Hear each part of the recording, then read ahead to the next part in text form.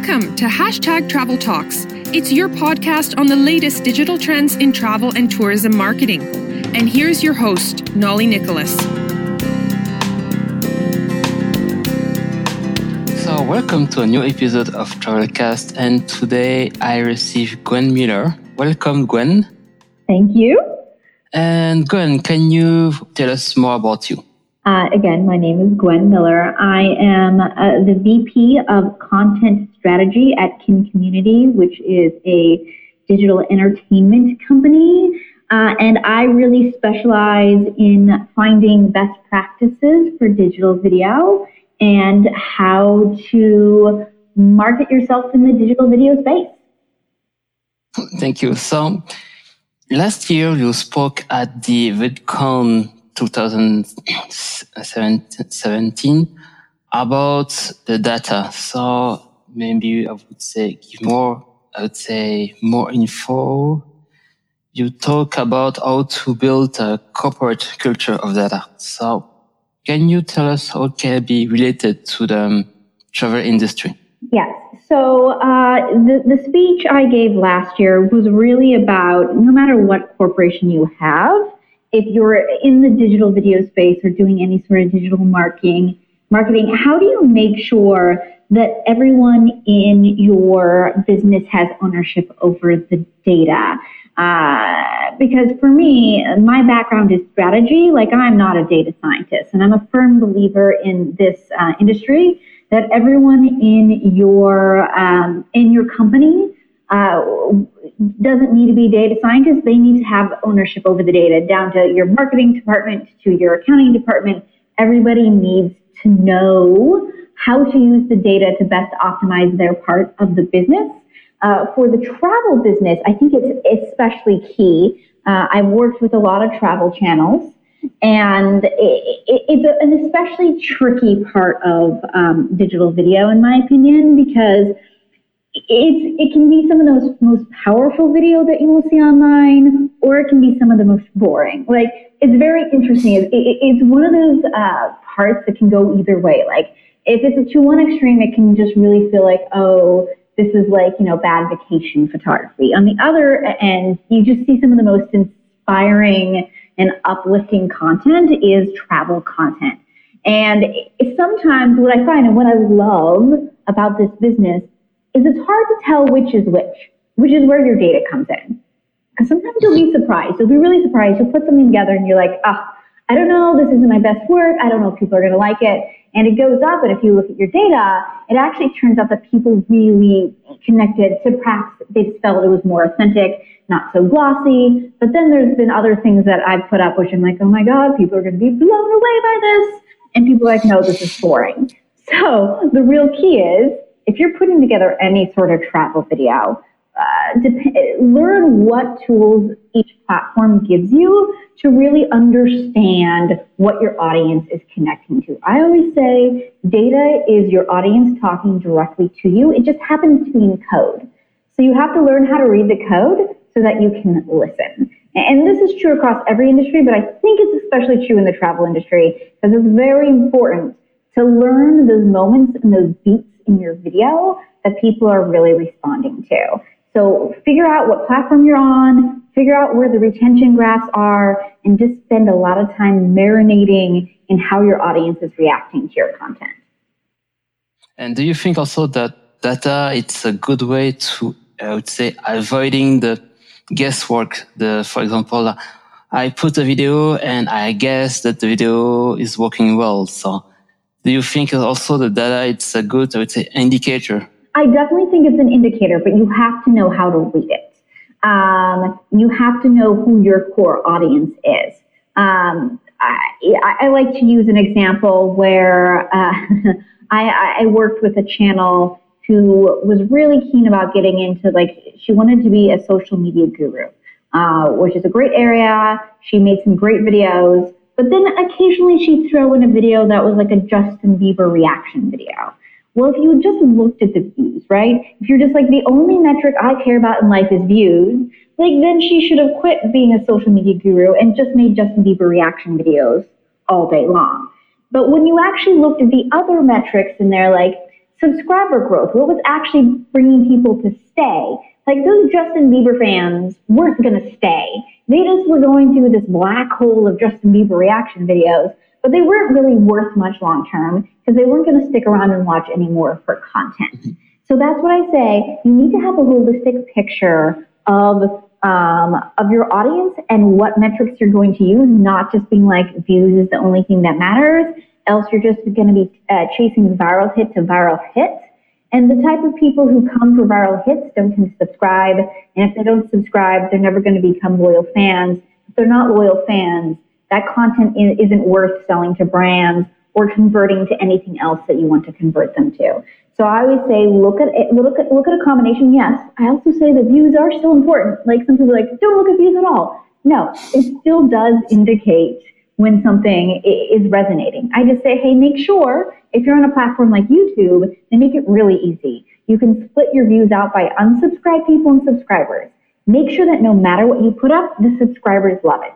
If you sort by subscriber views and they're actually coming in at less than average, I don't care if you got all sorts of new eyeballs coming in, do not put up more of those videos. You should always put your audience first. And if your audience is happy, that's what gives you sustained growth and sustained success of the channel. So you talk about audience, and what do you think is the good KPIs to pick if you need to, see if your video is working or not? So the things I like to look at are subscriber views. That would probably be my number one. I want to see what my subscribers are really reacting to. Retention would be the second one, I would say. Like, how long are people getting through a video? Like, so videos that people stay around longer and tend to have more above average engagement. Those are the ones where, because otherwise, especially on YouTube, otherwise it's just click through. How many people click on your video? No, you want them to stick around. You want them to watch and become engaged with you. So I would say subscriber views, number one, retention, number two. Then probably, yes, unsubscribe views. You do want new people coming into your videos. If you don't have at least one video a month where a significant amount of new people come in and watch your video, then you're never going to grow.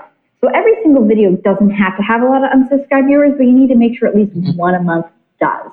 And then the final thing, and that kind of 4 of my most important data points, is how many of those actually convert to subscribers.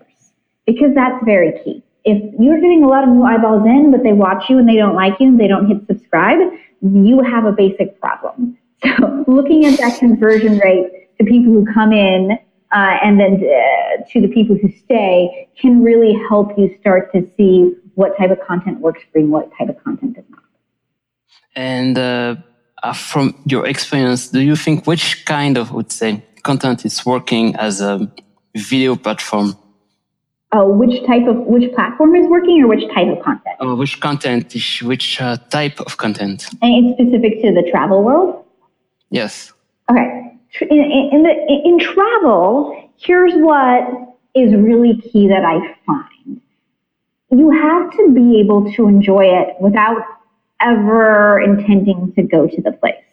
So I tend to find things that are like the 10 best bagel shops in whatever, city don't tend to perform as well because most people are never going to be able to go to that city. Mm-hmm. But if you put a little more storytelling into that, and it's more of an Anthony Bourdain type of thing where you're more vicariously living through him, that works really well. You just have to be very careful that you have to sit back and look at your content and be like, if this person never had a chance to go to Tokyo, would they still feel like they were in Tokyo and get good, have a good experience with this video, even if they never intended to go to the city? That is probably the number one thing in travel mistake I see in travel content, is when it's really just an insider's guide. And frankly, out of the world, not that many people can afford or have the luck to be able to afford a lot of travel, but they still want to be able to live vicariously. Make sure your content is designed for them as well. Okay. So I would say storytelling is the main, Yes. it's the main thing to think before. Also to find, I would say, define the audience on which you want to target also. Yes, that's also very important.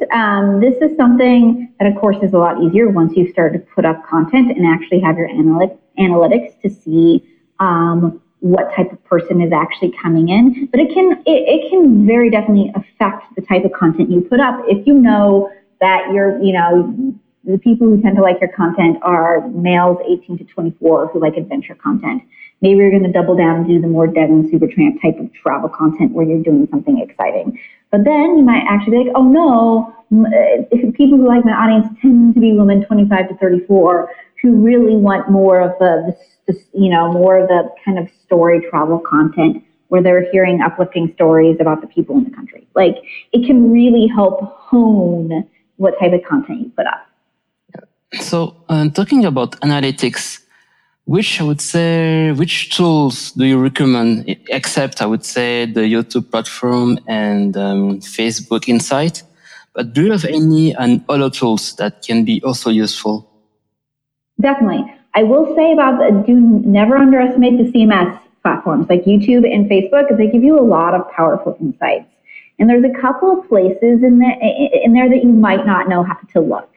So if you have channels, you obviously know how to go into like your YouTube analytics. Mm-hmm. But you may not know that if you go into AdWords and if you have any sort of remarketing list set up, those give you additional like sales insights into the buying habits of your audience.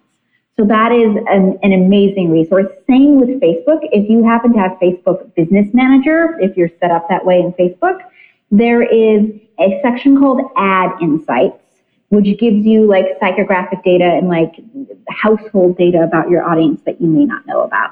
So there are some additional things, and always keep an eye on these platforms. They're always releasing things and they will never tell you. You just have to poke around until you find them. But that said, outside of what the platforms give you, even though it's really robust, some of the tools that I have found very useful, I think the number one tool for me is Tubular Labs.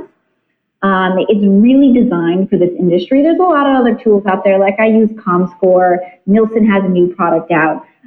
But what I really love about Tubular is it's A, not as expensive as those tools, and B, it's really designed just for digital video, which can actually be a little problematic if you want to do something a little broader, like social listening across platforms. But if really what you want to know is how do I improve my digital video, you cannot really get a better tool than Tubular, because it's very specifically designed for video across.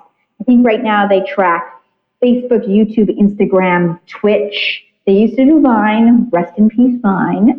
Not anymore. But they've added in Twitch since then.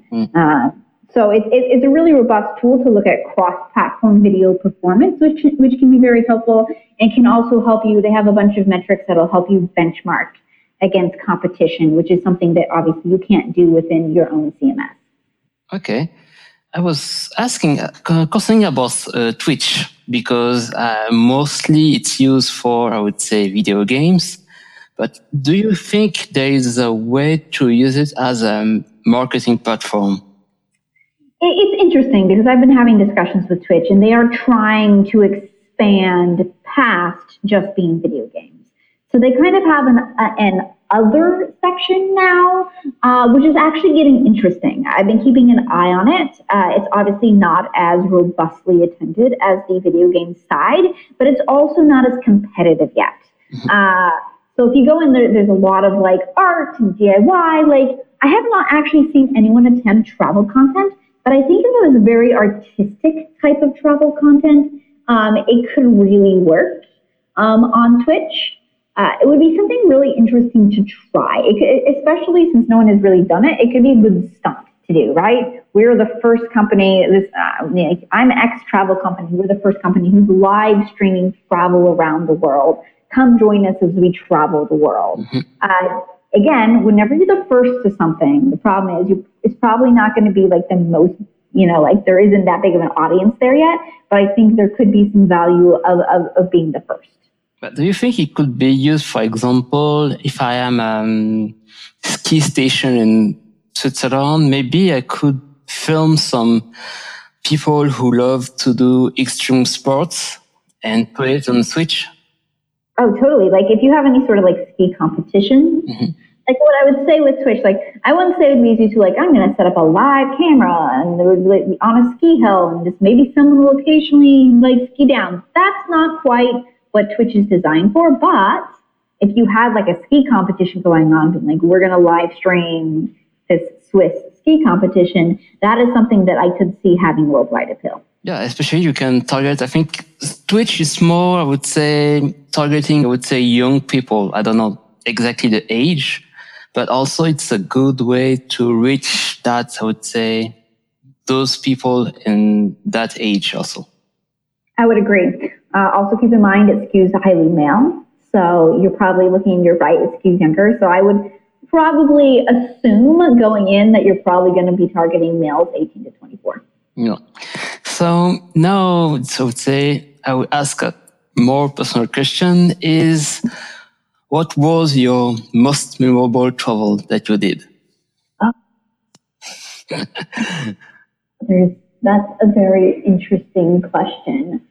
One of the most interesting ones that I think I did was a combo business trip where it literally was 72 hours long. And I managed to stick in like the flight across, because I live on the west coast of the United States here, people. So to get to Europe is a long schlep. So in 72 hours, I managed to get to Amsterdam, like do an entire work conference and still have time to like thoroughly explore downtown Amsterdam, and get out in 72 hours. That's one of my most proud moments of like, you know, efficient travel planning. I'm one of those people who likes to plan everything. So that for me was like my proud pat on the back that I did everything in one trip. Whereas if you're just like, I also did a trip to Mexico once, which was like this more relaxed, long thing, where I was able to hit like all, like, I'm one of those historical travelers. I want to see every historic point along the coast. Okay. And I was able to do that in a week. But I'm almost more proud of being able to do the whirlwind version of Amsterdam in 72 hours than, yeah, anyone in a week can hit every historical point. But in 72 hours, I was pretty proud of myself. Okay. So maybe when I will do a conference in Switzerland, I will try to invite you so you can... We'll see how much stuff we can stick into a short period of time. Yeah, also. So Gwen, thank you for your time. And how can I reach your internet? Well, if you want to check out what my company does, go to kincommunity.com. And you'll kind of see a lot of the different stuff that I have been working on over the years. And if you happen to be a book lover, my personal hobby on the side is I review books. You can just search for the Gwendolyn Reading Method on Google, and you can find me across all the major platforms, YouTube, Facebook, and Instagram. Okay, I have to ask, what was your latest reading? Oh, I'm reading right now The Count of Monte Cristo, which is my second French book in a row, because I just finished Les Miserables. Looking back, I'm like, okay, I should have switched countries. Like 2 900-page French books in 1 year might be a bit much. So early records do indicate that I do slightly prefer The Count of Monte Cristo over Les Mis. Yeah, Edmond Dantes. Much more adventure. Yeah. Swashbuckling. Yeah. So maybe the next one will be The Three Musketeers.